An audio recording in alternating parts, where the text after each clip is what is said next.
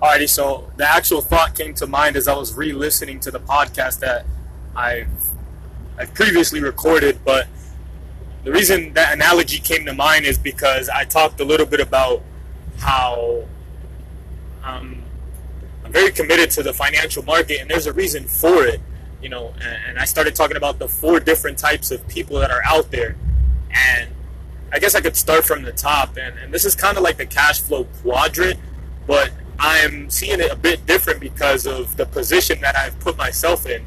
Is, a lot of people are fairly educated or know enough to say, hey, I need to start a business, right? I need to start a business. And this is what elicited the thought of the different types of individuals that are out there.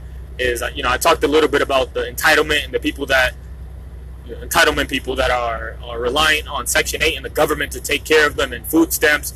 And I talked a little bit about people that believe in working and that being the only way. They're technically employees, but in a way they're entitled as well. We're all entitled and we're all not. There's no cookie cut way to approach life.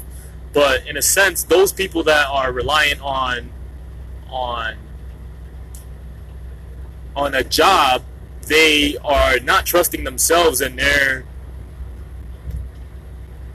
trusting another business owner to do it all for them. They're not willing to take the risk. But actually starting from the top would be being an actual business owner. But there's two types of business owners, if you will, and one being one of the business owners is the type that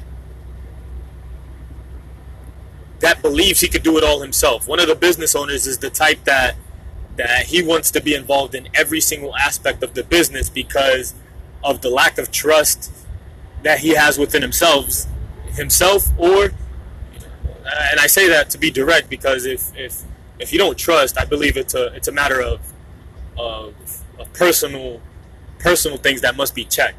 But yeah, small business owners tend to want to do everything themselves because they don't believe anybody else could do it as great as they can, or they fear somebody fucking them over like previous experiences. Regardless of the reason, that's pretty much the mindset of a small business owner. And then we have a big business owner, which is more about using OPT, other people's time. So they are about delegating every single thing in the organization and being as less hands-on possible, right?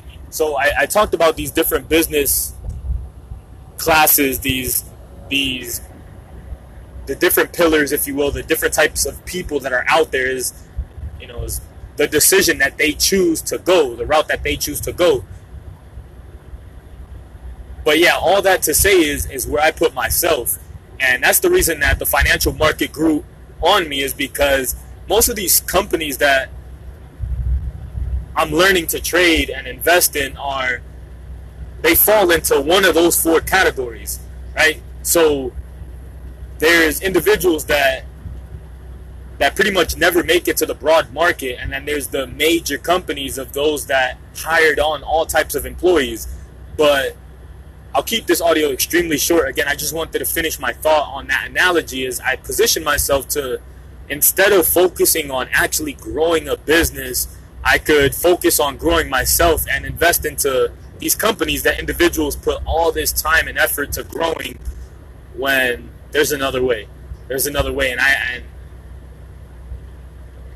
I'll end it with this thought. It puts me in a position of not having to, I want to always solidify this thought in mind, is growing and developing and putting myself in the position of helping others without having to need anything from them, not having to earn any type of income from the value that I provide to them. And by me investing into the financial market, there's no way that the service that I could provide to individuals based off what I've educated myself on could be construed as, oh, he's only helping me because.